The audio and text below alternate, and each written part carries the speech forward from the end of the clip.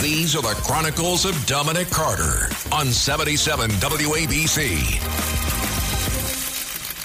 Folks, this is going too far, and it's very disrespectful. A Connecticut school district is facing backlash after deciding to strip Veterans and Columbus Days from its official holiday calendar in a controversial move by the school board last week.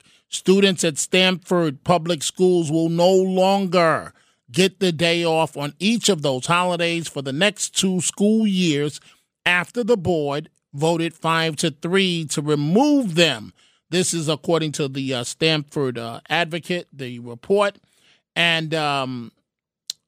Alfred Fusco, a veteran and founding member of Stamford's chapter of the Italian-American Service Organization, UNICO, told the outlet the move was a gut punch to him.